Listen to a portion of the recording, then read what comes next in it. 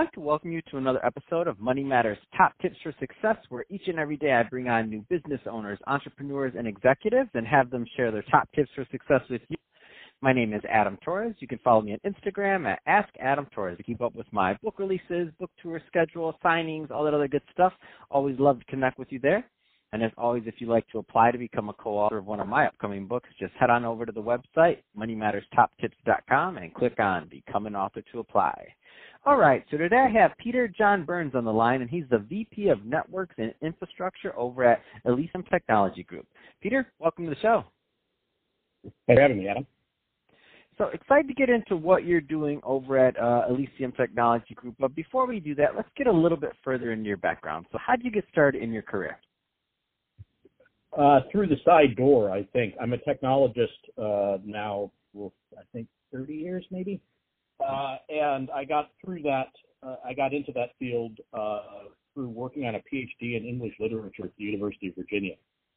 Back in the early 90s, there were a bunch of libraries, Virginia's being one of them, that was interested in putting the great works of literature online. So you would take Moby Dick and you would make it, the web didn't quite exist then, it was SGML, not HTML sort of markup. And most universities were taking computer science graduate students and teaching them a little bit about Moby Dick. UVA did the opposite because they had a very strong background in textual editing, so they took PhD candidates in English literature like myself and taught us computer skills. And at the end of the day, one of those was actually a career and one was not. So I went into technology. And it was just, there was a brief period in the sort of mid-90s where incumbent technology companies knew that they needed to have something called a website, but they weren't exactly sure how that worked. At the time, I was working as a tech writer at Swiss Bank, and I built their first web server for them, and sort of it went on from there. Wow, I love your story. You went to teach literature, or you went to study literature. You learned computers, and one was a career. I love your story. You're right. Like a lot of times, people will say, "Yeah, Adam, I kind of took a roundabout. I kind of like accident." And I'm like, and normally they're wrong. Like it's like, okay, I could see that happening, but yours, I'm sorry, and I mean it as a compliment, Peter. Like I mean it as a compliment. I'm like, what?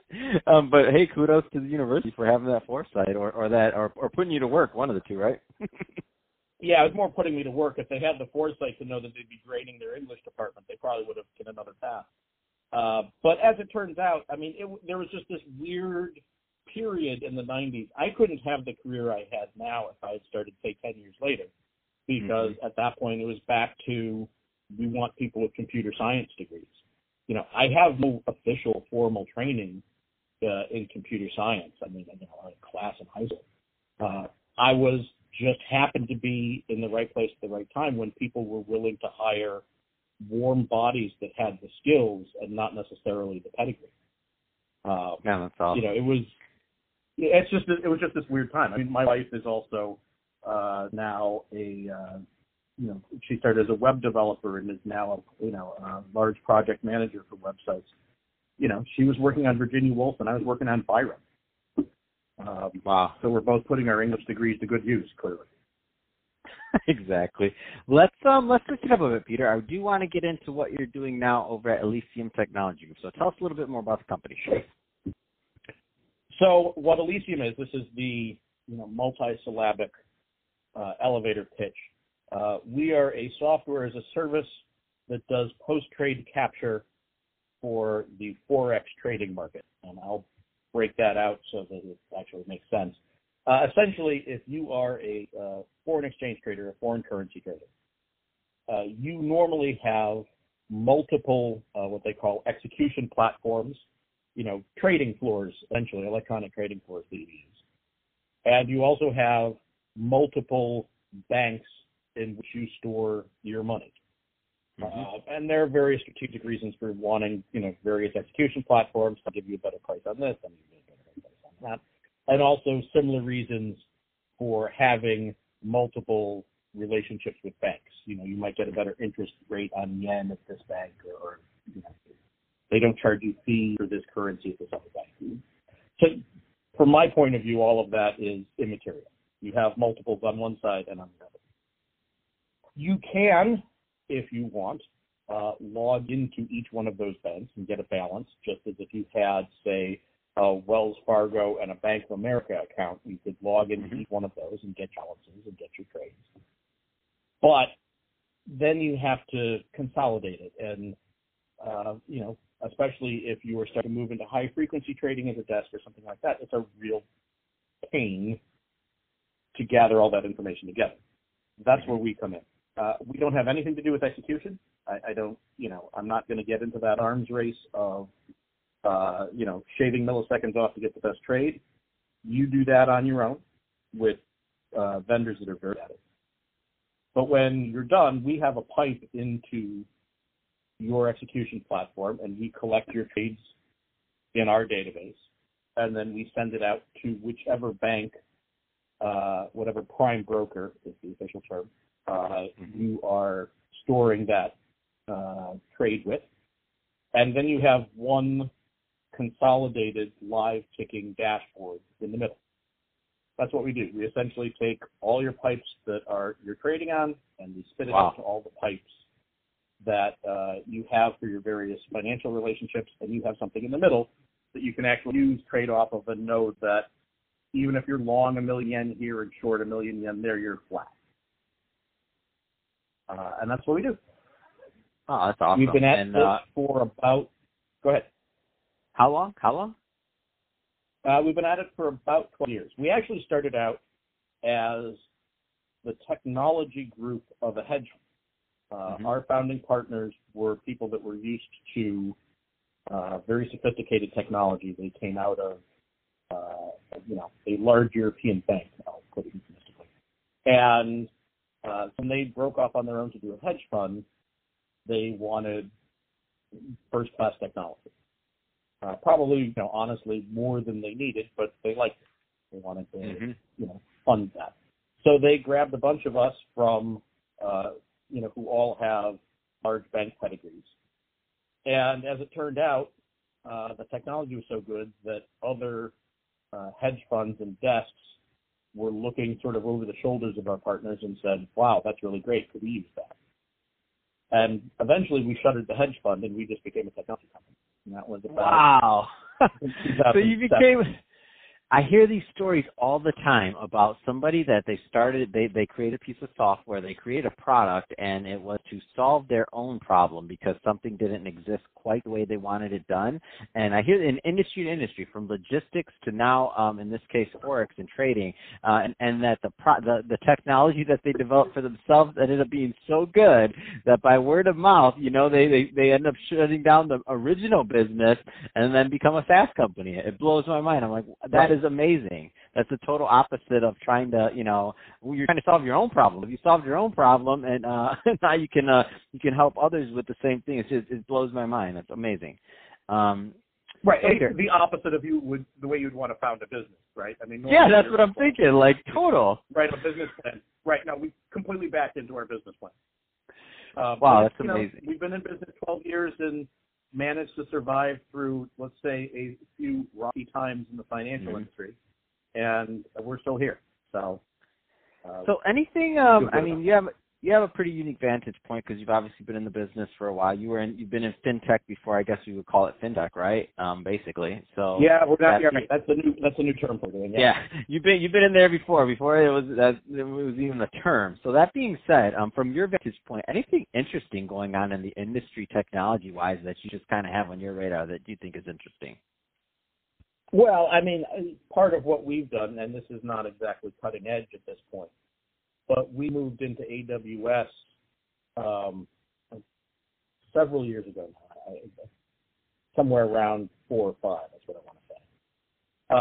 And it was, and before that, we were again like just about everybody else in those days, space. We were at a colo site right near the airport, because no one cares about smell or sound near the airport. And from my vantage point, officially I'm vice president of, networks and infrastructure, but at my heart, I'm a sysadmin, right? That's where I started. And that job be a lot of dealing with hardware, talking to vendors, finding out what the new models were. There was a brief period in my career where I worked for a company called Edison Schools that put Linux servers in schools because the bandwidth in the early aughts was usually so bad at an elementary school that it made more sense to actually install a server on site and have it local on their local land for the kids to take tests or electronic testing than it was to actually have a website. Wow. And so that was a lot of installing. I think for the younger kids listening right now, Peter, they're like, "What do you mean? You had to come to the school, and the school had its own its own server? No way." Yeah, right. Yeah. For the younger kids, they're like, "What is this guy talking about? Who is he?" Awesome. Yeah, exactly. Yeah. No, I mean, in those days, you had all the kids went to a lab and they all took a test, and they would kill the bandwidth in the entire school. Wow. And so that was, I did nothing but talk to IBM about what their new model was going to be and is that the right server for us and whatever. I don't know what hardware my applications run on any longer, nor do I care. I simply provision an instance at AWS. So I track finances, I track our costs much more now. But the things I used to deal with, but this is transformative for everyone who's sort of in my job. We used to there was all this staging hardware and installation of hardware and, turning over hardware when it was becoming too old and figuring out what to do with your hardware. And all of that has been eliminated. That's now a professional service that you pay for, and not that much. That I don't have to think about, machines anymore, except in a virtual digital sense, is really, utterly transformative in my industry. And that you can set up disaster recovery. It's not an afternoon's project, but if I want to create another load balancing web server, it's not difficult, and it used to be a real project that would take months. Now it's days. Wow. Unbelievable. So that being said, Peter, so if somebody's listening to this and they want to learn more about Elysium Technology Group, what's the best way for them to find out about it? The best way is to go to our website, which is, and I apologize for the mouthful, Elysium Tech Group. Elysium is spelled Elysium. That is the Roman heaven that Maximus wanted to go to in Gladiator. Elysium Tech Group, TechGroup.com. Fantastic. And how to put it? It's there's a little bit of it's essentially a brochureware website. If you really are interested in what we're doing, hit the contact us button and we'll happily give it a demo. Fantastic. Well, hey, Peter, really appreciate you coming on the show today and sharing more about your background and taking us down memory lane with these servers. All great stuff, and teaching some of the kids listening to us right now, giving them a little history lesson. I love it. Of what fintech was before it was fintech. Yeah.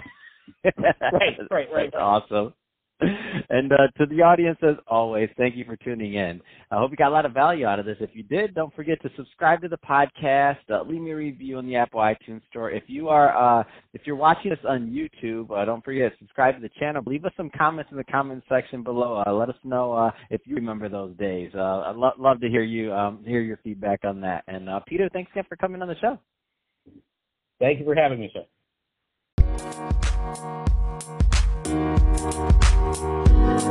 Thank you.